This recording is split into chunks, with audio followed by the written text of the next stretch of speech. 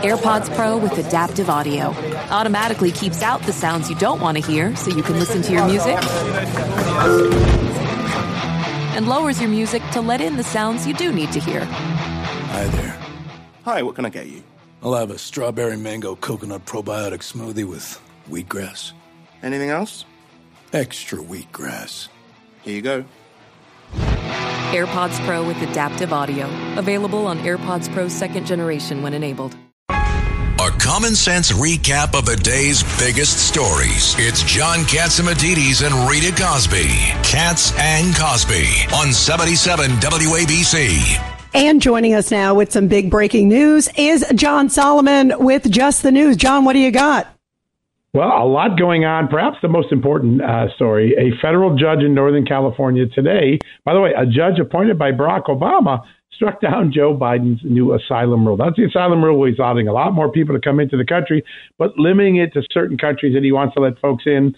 Judge said, I'm sorry, Mr. President, you don't have the authority to do that. Congress didn't give you that authority. So he struck down one of the main border policies that Joe Biden has done. A big blow, and it comes from one of the Obama-era judges. A lot of people talking about that. Meanwhile, John, just from curiosity, John Catsimatidis, just in curiosity, which countries was he shooting down, and which ones did he want?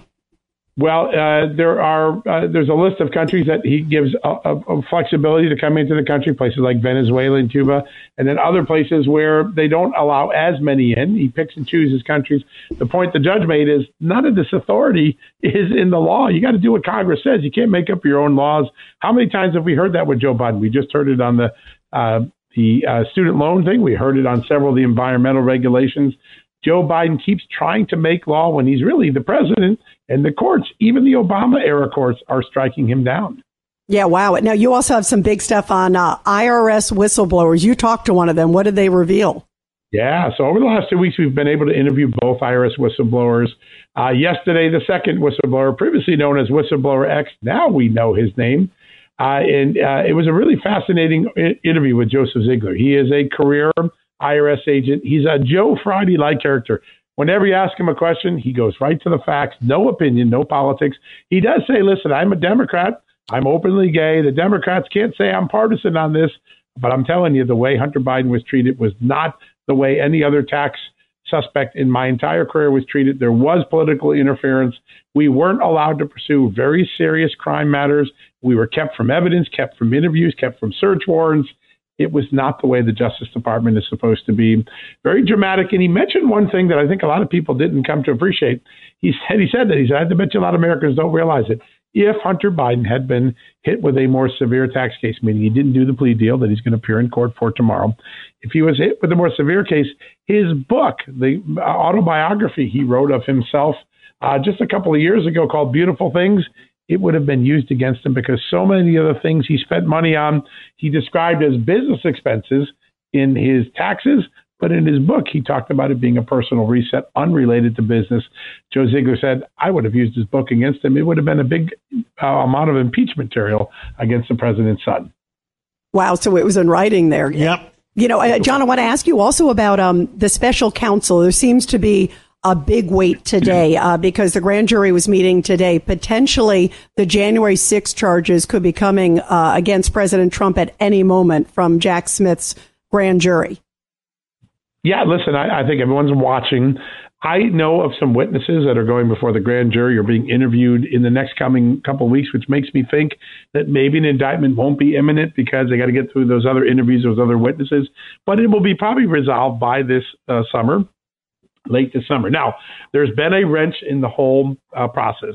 Former NYPD Commissioner Bernie Kerik finally agreed to turn over some evidence, originally considered to be attorney-client privilege. But what it is all of his files showing that right up to January 5th, Rudy Giuliani, Bernie Kerik, the Trump legal team, still was investigating and digging in and believed a lot of the things that they believed were election fraud were still live issues, meaning they hadn't been disproven. They were active investigations.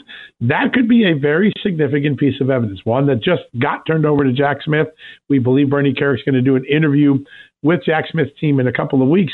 But the big case that they would make against the president was he knew it was a lie when he said there was election problems, and he already ruled them out. If Bernie Kerik's memos show that they were still really investigating police style a lot of these claims, and they hadn't ruled them out, it puts a wrench in some of the government's arguments. That evidence just dropped in the last couple of days. That's really interesting, John. Well, I mean, they had the right to investigate. I mean, right. I don't understand what the government was saying.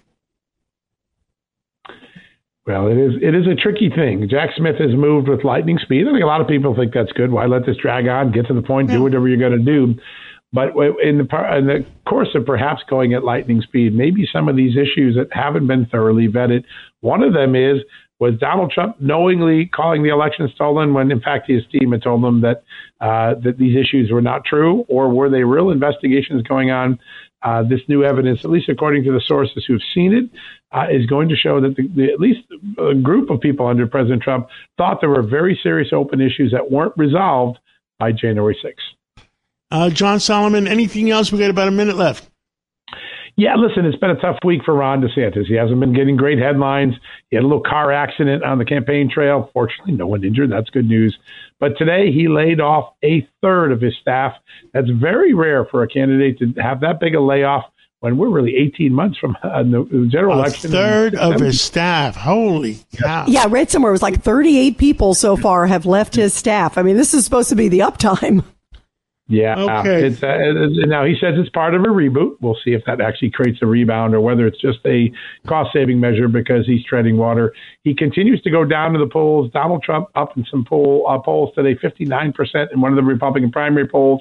And most interestingly, Donald Trump up in some of the general election polls over Joe Biden. One of them, I think, 4 points today coming out.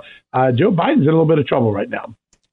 Well, whatever will be, will be. Thank you, John Solomon, for coming on, and thank you always for doing your homework and getting the truth out to the American people. Lots of big stuff. Great.